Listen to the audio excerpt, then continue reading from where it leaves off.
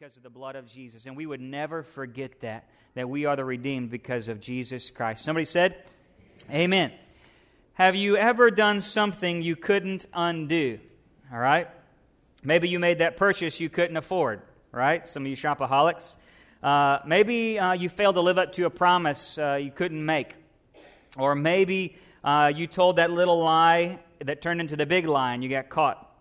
Or maybe you were tried to hide something that you did and was discovered. And probably we could all identify with this, that we said something we shouldn't have said and we couldn't take it back. And sometimes in relationship, when a relationship breaks like that, and we can say, I'm sorry, but sometimes, how many know, sorry is not always enough. Maybe someone's hurt you before, and they could say they're sorry all day long, but it really didn't make it any better. You still felt the same way, or maybe you're the one that did something, and even after you said sorry, you still felt guilty about what you did.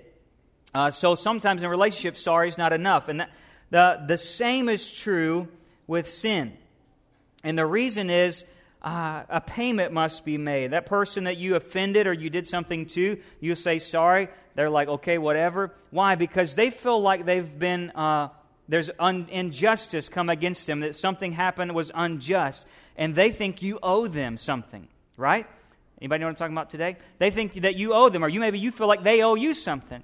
And that's because sin, this broken relationship, a payment must be made to get back to that reconciliation of friendship. And sin with God is the same way. Sin with God is the same way. It requires a payment. And whether you're sinning against yourself or you sin against others, a sin is always a sin against God first and foremost. And sin tells us, Scripture would tell us that sin is to miss the mark. It's to miss the holiness of God, to fall below His standard. And we can take a real quick poll today to determine if you're a sinner or not. Ready? If you will die, you are a sinner. How many people know I'm a sinner? Okay, good. If there's any person who's in question, we can test the theory out here in a moment, right? Because the Bible says if you die, if death comes to you, you are a sinner. Because the wages of sin is death, and death has reigned since Adam. And that death came after the fall in the garden, and that is the punishment for us. So if you have any questions, take a big leap off. No, not really. That is that if death is in your future, then you're a sinner. You're going to be found guilty before a sin. Your sin will find you guilty before a holy God. And here's the problem today. No amount of apology makes sin okay. We could go to God and say, we're sorry, all we want. But the payment still has to be made. That sorry is still never good enough. You can try to earn favor with God by doing a bunch of holy works. You can try to do more good than bad, like some religions would tell you today. Or you can go the other way. You can try to numb it. Just like that relationship that you've had brokenness and they won't receive your apology and you're like, oh, whatever, I'm just going to move on from that person. Same thing with God. Sometimes that guilt still eats away with us unconsciously or subconsciously, and we turn to things like drugs and alcohol and sex and relationships, numbing the pain and not wanting to really realize what's going on in our life. And I tell you what, if you go to listen to some of these testimonies that we hear week after week and Celebrate Recovery from around the nation, you'll know real quick, people are running from the guilt of finding true peace in a relationship with God. There's something not right in all of us. And that is the simple fact that nothing can take away the guilt of our sin. We need a payment. We need atonement. Something that makes amends for the debt that we owe. And Scripture says the cost of that sin would be the death of a perfect life. And it would be the shedding of blood on the altar of God. So here's the big question for us today. What do you have to do to get past your sin, to receive forgiveness, and get access to the presence of God? And some of you Christians think you know the answer, but I'm going to go deeper with you today. All right? You ready? Here we go.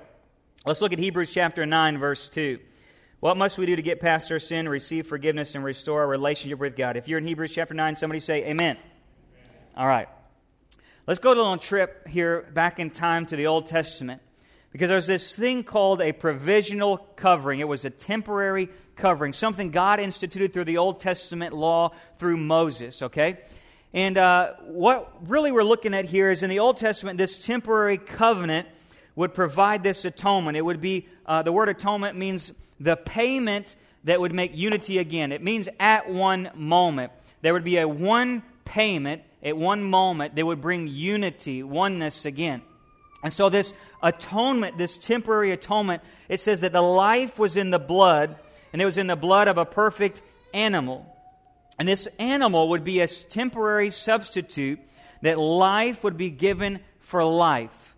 And it would provide a temporary covering, a temporary atonement for the life of that person. That person is a sinner, and death is required for that person. But they can't pay because they're a sinner. They sinned, we as mankind, Adam and Eve, sinned when they were in the perfect state of being, okay? And so it takes a person in the perfect state of being again to give up their life. A sinner cannot give up their own life, okay? Because it's not this equal payment, all right? When someone feels like you owe something, they owe you more than that apology. This payment was the perfect life again, okay?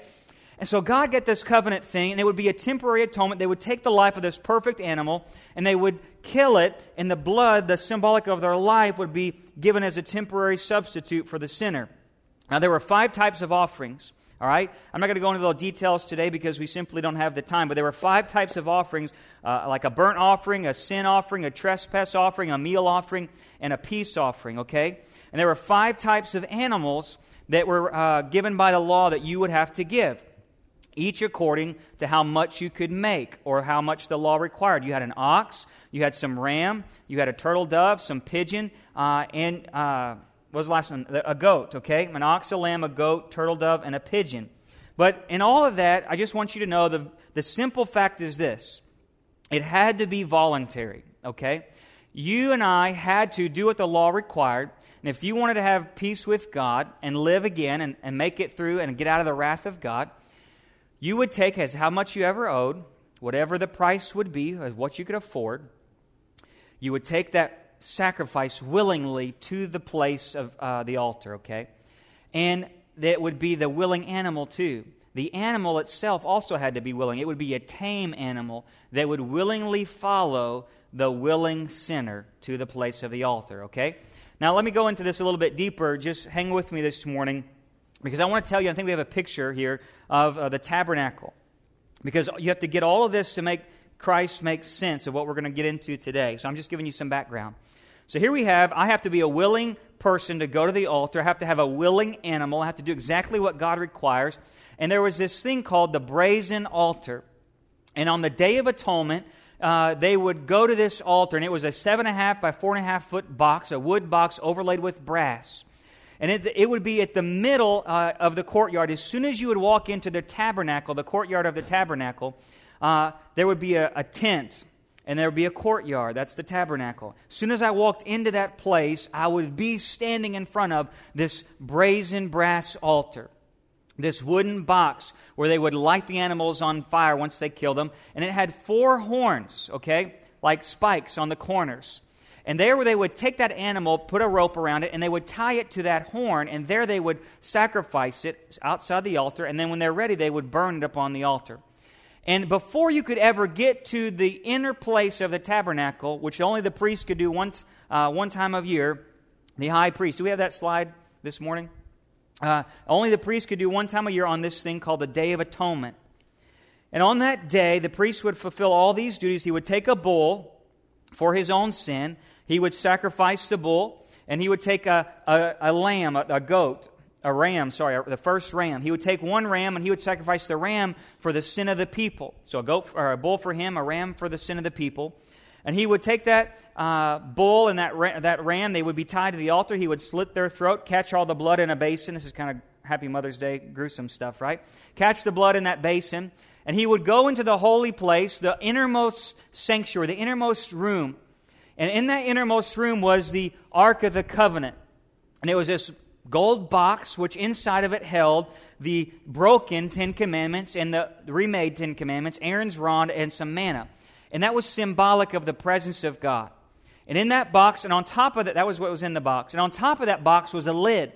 And on that lid were 2 angels facing one another. And that was called the mercy seat. And that was symbolic of the throne which is up in heaven. And God's presence rested on that mercy seat.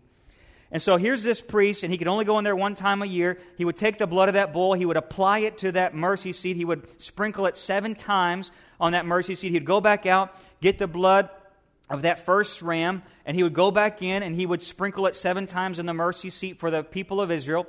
And he would go and anoint everything in the whole, all 7 pieces of furniture in the tabernacle, anoint them with blood. And then they would have one more goat. And that would call the scapegoat. You ever heard that word before? The scapegoat. So he sacrificed a bull for himself, a ram for the people of Israel, anointed everything with blood. And they would burn the bull and the first ram, and they would burn some of it outside of the camp. And again, this is all going, you can go to Leviticus and get all the details. So they would do that, and they would take this third ram, the scapegoat. He would take that ram, he would lay his hands on it, and he would confess all the sins of Israel.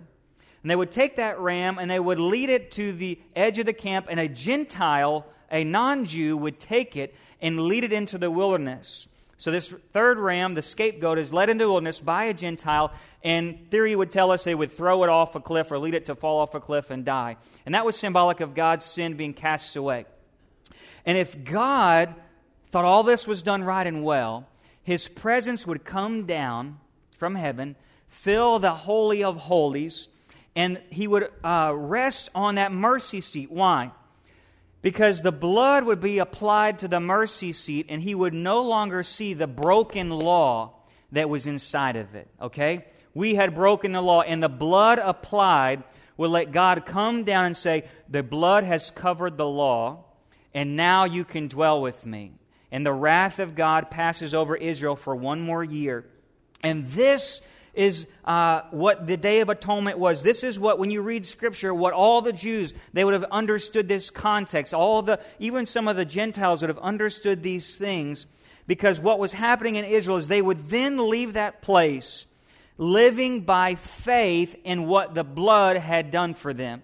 They would live by faith that because the blood was properly applied to the mercy seat, wrath of God passes over us. And now I live in the new life, the freedom of what that lamb has given up for me, that ram has given up for me. So that's how this all makes sense. When you see all these words in Scripture, that's what it means. Okay, now follow with me today. All of this was good, but it was only temporary. It was something, just a shadow to come. The reason this was only a shadow is because, one, the tabernacle and the sacrifice was only temporary. It was only made for something to come. It was only temporal. It was only made with earthly hands. Not only that, it only provided a purification for ceremony. It didn't change the morality of the people. And not only that, the high priest is the only one who could ever experience the tangible presence of God, and not all of Israel. And even more so than that, this wasn't for the whole world. This was just for Israel. So all of this tells us this was to foreshadow something better. Okay, let's get to the better today. Look with me in Hebrews. You're going to be in Hebrews chapter 9 and chapter 9 and chapter 10. Look with me in Hebrews chapter 10, verse 22. Hebrews chapter 10, verse 4. Hebrews chapter 10, verse 4, it says, "For it is impossible for the blood of bulls and goats to take away the sins. Therefore He, when Jesus came into the world, He said, Sacrifice and offerings you have not desired, but a body you have prepared for me. In whole burnt offerings and sacrifices for sin you have taken no pleasure. Then I said, Behold, I have come. In the scroll of the book it is written of me, to do your will, O God." God did not delight in these repeated sacrifices, but He wanted a sincere obedience, but none of us could give it. No matter how much religious works we could put in, it never changed our heart. It never truly made us permanently right with God. And even after the Day of Atonement, as I continued to sin, as I would mess up, I would have to take more animals, more pigeons or turtle doves or rams, and go back to that place and sacrifice another sacrifice and do it again and again in the hopes that I would make heaven. Okay? But Jesus comes in chapter 10, verse 4, He says, but it wasn't possible for this to really do anything. But He says, God tells His Father, God, a body you've prepared for me. You haven't delighted in all this, but I have come to do your will. That's the good news. You ready? Number one is Jesus became a perfect covering for you and I. And watch this. He became a perfect covering for you and I. He was the perfect priest. We looked into that last week. But because the old way was man-made, it was imperfect. Hebrews 9:11 says that Christ appeared as our perfect high priest, but He entered a more perfect spiritual tabernacle made by God. See, the Bible says it wasn't just enough for the high priest to be a good guy and do a good job. He had to offer something. And our perfect high priest was not just great and awesome because he was a good high priest. He was great and awesome because he offered us the best thing he knew how to offer, himself. He offered himself. So a high priest has to offer something. Jesus said, God, I'm going to offer myself. The only acceptable offering that would undo all of this was a new Adam, a new sinless man. And Christ came to do that for us. He became that perfect sacrifice without spot or blemish, just like that perfect lamb that was required. He became like us, tempted and suffered and died. The Bible says He tasted death for everyone so He could be the author of salvation. Now watch this morning. In John chapter 10, verse 18, He told Pilate, He said, nobody can take my life from me. I sacrificed it voluntarily. Number one, Jesus became the willing sacrifice. He had to be tamed. That lamb or that ram had to be willingly led to the altar. That was part of the law. And Christ came willingly. Number two, He says that His sin was transferred to it. Just like the priest would confess the sin of Israel all upon that sacrifice. Even the Jews, when they were crucifying Christ, said, let His sin be upon our heads. And when Christ took that place on that altar for you and I, all of our sin was transferred to Him. The Bible says that He Himself bore our sins in His body on the cross. Not only that, but He was led by Gentiles. See, the Jews handed Him over to who? The Romans. And where did they lead Him to? Just like that lamb, that scapegoat was led out of the presence of the tabernacle into the wilderness, Jesus Christ, the Bible says, was led by Roman soldiers through the Via Dolorosa, the way of suffering, and led to a mount on a hill called Golgotha, the place of the skull, outside the camp, where He bore our sins. Think of this. God's all foreshadowing what He wanted to tell you today. That Jesus was led outside the camp. He became that unwanted thing for you and I. The Bible says He suffered and died outside the city gates to make His people holy by means of His own blood. And just like that ram or that bull was bound to that altar with a cord, Jesus Christ was bound to the cross with 3 spikes, nailed there on that tree, bound, not able to move, willingly laying His life down. And part of that sacrifice would involve that priest as he would be anointing all the different things in their tabernacle with blood. The Bible says that Christ became that more perfect sacrifice, that He anointed not the physical things of man with blood, but symbolically, spiritually, He anointed heaven. He anointed this earth. And that priest would take, after he had finished anointing everything in that tabernacle, he would have that blood there in a bowl. And at the base of that altar, at the very base of it, he would pour out the remaining blood on the ground. The Bible says that Christ spilt His blood on the ground for us. That He said this would be the blood of the covenant, which is poured out for many for the forgiveness of sins in Matthew 26. You see, everything He did, it was on purpose to tell you and I something. His blood was applied to heaven's mercy seat. And right then, as He died upon that cross and His blood began to pour out on that ground began to soak it up. And His blood was on everyone's hands, and we had all transferred our sin to Him, and we had let Him out the city gates, and He had died that death bound to that altar, that cross. The mercy seat of heaven was looking on, and they saw all of us and all the broken law and all the I'm sorries that could never be enough and all the can-dos. God, if I can just try a little bit harder. God, if I can just do a little bit more good than a little bit more bad. If I go to church more, if I attend more, if I give more, if I just treat people better, if I live a good life. All of that still was not enough. All that I'm sorry was never enough because the law was broken. And when God looked from heaven, just like He looked on that Ark of the Tabernacle, or the Ark of the Covenant, He saw the broken law. The things that you and I had done that couldn't be undone with as many as I'm sorry's as could be, couldn't be undone with as many sacrifices of animals. It couldn't be hidden with all the drugs, the alcohol, the sex, the running from God, the not attending church. I don't want to think about God. I don't want to think about death. I just want to live my life and move on from here. None of that would escape the awful truth that we would meet the wrath of God. But as that blood from the cross began to drip and it began to pour out upon the earth, something supernatural happened up in heaven. God began to look down upon the earth, and He could no longer see you and I and all of the laws that we had broken. He just saw His Son's blood. And the wrath of God would then be passed over to anyone who would willingly come and apply it. His blood was applied to heaven's mercy seat. The Bible says His blood freed us from sin's death, and He rendered the devil and his accusations powerless. His blood purified something that the Old Testament blood couldn't do. It purified our conscience. And what was different about Christ's blood was that while you and I can still say, I'm sorry, in the Old Testament, we still lived with the guilt. You see, even when you say, I'm sorry, it doesn't necessarily change anything. It's just some words. And all that we had before were just some words, just some religious duties, just some I can try harders. But yet the guilt still remained. But when Christ's blood was applied, guilt was washed away. It says there's no more condemnation, no more shame, no more accusations from the devil when Christ's blood was applied. You see, that's a whole new day in salvation history. And so Christ's blood there once and for all gives you access into the heavenly things, the presence of God.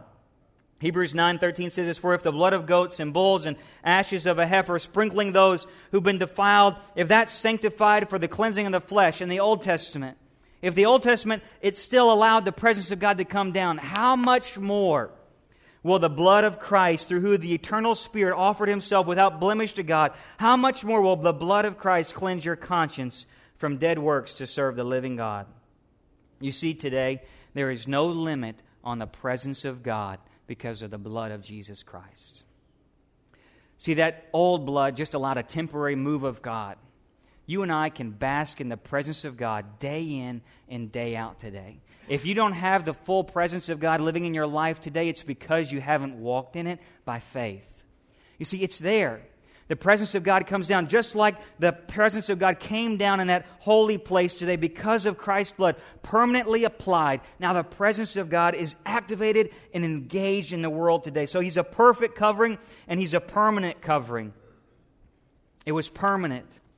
Hebrews 9:12 says that not through the blood of goats and calves, but through His own blood, He entered the holy place once for all, having obtained eternal redemption. He even goes on, chapter 7, verse 27, He says, He doesn't need daily like those high priests to offer up sacrifices for His own sins and the sins of the people, but He did it once and for all. Look at your neighbor and say, once and for all.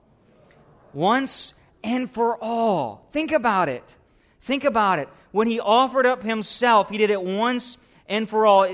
Chapter 10, verse 12 says, having offered one sacrifice for sin, for all time He sat down at the right hand of God. And then when He said it was finished, what was once temporary became eternal. What was once a repeated sacrifice became a once and for all, where He put away the sins and becoming the sacrifice you and I really needed. But here's the even better news. He got up. You see, to demonstrate that He truly was a perfect sinful man, like you and I would fail the test today if I would put say to jump off of this roof, or here's a gun in your hand, or let's try a little daredevil accusation, really see if you really are sinless. We probably would all fail the test. We would die. But because He was perfect, death couldn't hold Him. He got up, and He proved to you and to I that He was good enough. He was perfect enough. He was permanent enough that He was all that we needed to have that eternal redemption that's not longer because of your efforts or to outdo your bad works, and it's not because you could try to dull it with all the pain and all the things in the satisfy of this world, all the things you could do to numb it all. It was never good enough because Christ needed to die in our place. It's good news today because you and I can rest from all the worry and all the weariness and all the works because His blood has been applied, spilled out, willing sacrifice. But that's only part of it. You see, you got to make it personal today. The word offering in Scripture actually means to be brought near the altar. And so when I would go to make an offering, let's say the Day of Atonement had passed, but I kept on sinning. I made a mistake. I did more stuff. I would not only need that willing animal to find and walk with me there, I too had to be willing to come near the altar. You see, I could still allow, even though the blood was being willing to pour out, even the animal be willing, I had to be willing. You see, there's this big condition in Scripture that you and I must be willing to receive the work of Jesus Christ. It's not enough that He did it. It's that you and I have to be willing to come near and make an offering, to come near the altar. That's the word offering. And so you and I say, number one, I've got to be willing. The sinner had to be willing to come near the altar. And the question is for you and I today, whether you've been Christian 10 years, 1 year, 1 day, 1 month, are you willing to approach the altar? That being the cross. Because the cross is the make it or break it moment. At that cross, there was some obstacle between us that had to be personal. I like to hunt. I'm not a big hunter. And just to be honest, I enjoy hunting, but I really don't enjoy killing things. Anybody, you know what I'm talking about?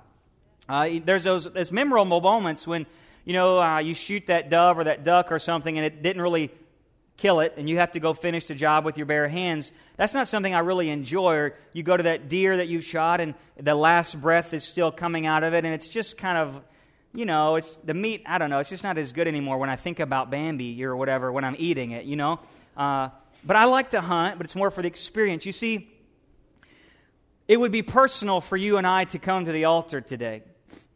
If we were in the Old Testament time, we would find our willing sacrifice and say that this was the moment, it wouldn't be the Day of Atonement, but if you and I had sinned outside of that day, we'd still again have to make more sacrifices. So I would take my willing lamb or that ram up to that altar, and I would tie it there. And this animal who I know, that would be mine, that I'd raise, I would take a knife in my hand and I would slit its throat. I would kill it. And the priest would catch the blood, and then he would perform the ritual that God required.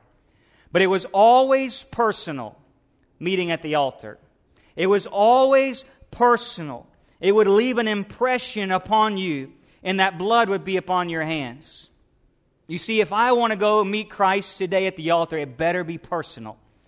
It's getting involved in a personal relationship with Jesus Christ. And I tell you, there was a moment in my life where I had to pray the prayer, Jesus, I need you to die for me. You see, the pride in my heart, I didn't want to tell God that. I didn't want to tell Him, I needed you to die. Jesus, I want you to die for me. I need to apply that. But the truth of the matter is, I do. I need Him to die for me. I didn't want Him to. I hated that He had to. But I have to go to a place where it's personal in my heart and say, Jesus, I need you. I need you to die for me. And before you and I could ever get into the presence of God, before we could ever reach the mercy seat, there was something that stood in the way, and that was the altar. You see, I could never get past the altar because I never had the price to pay. It stood there, gazing at me, that cross. And before you could go past the cross, your sin stood there and said, you don't have enough. You can't get into the presence of God. You're not good enough. You don't have anything to get past me. The presence of God's behind me, but I'm standing in the way, and you can't come in this place. You see, none of Israel could come into the presence of God because the altar stood in their way. But it was a man who became willing for us to spill His own blood and said, I'll let you kill me. And I will pour my blood out for you that you can get past your sin. And today, the good news is simply that Jesus Christ's blood was enough, that you and I we don't have to stand there looking at the altar thinking, I don't have enough to pay. But we can see that there's a Christ laying on that altar. He's bound with 3 spikes in His hand. His blood's been poured out, and I can come past it. And I can enter into the presence of God because Jesus was the price I needed. It has to be personal today. If you want to get past your sin. I had a price to pay at the altar and I could not pay. There's an old song that used to say, He paid a debt He did not owe. I owed a debt He could not pay. I needed someone to wash my sin away. The good news is this, that Christ was a willing sacrifice for any who meet Him at the altar.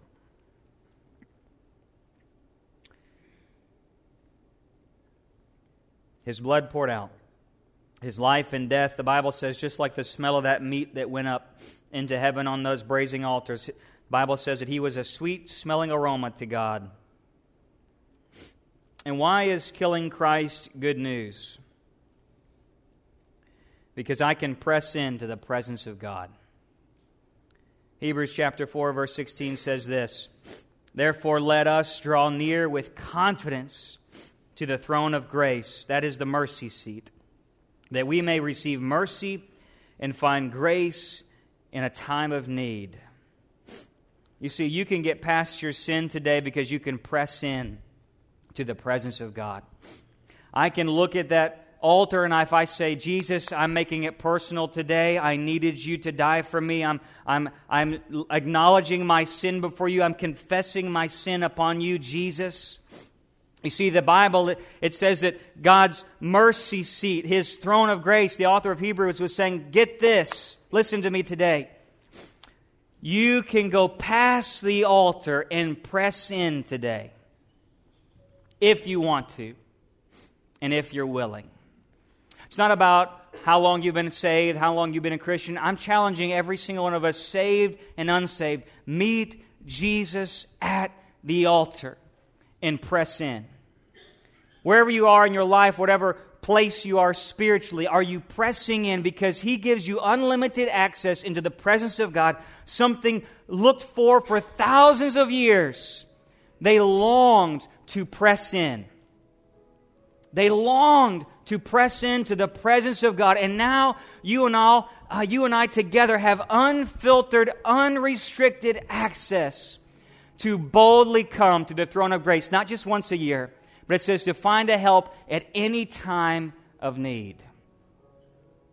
I can go to the presence of God at any time. But I don't want, you know what? As a Christian who's grown up in church his whole life, I take so much advantage of that. Just to think all that had to be paid, all that had to be done, all that has been looked forward to for thousands of years, that you and I can boldly come to the throne of grace.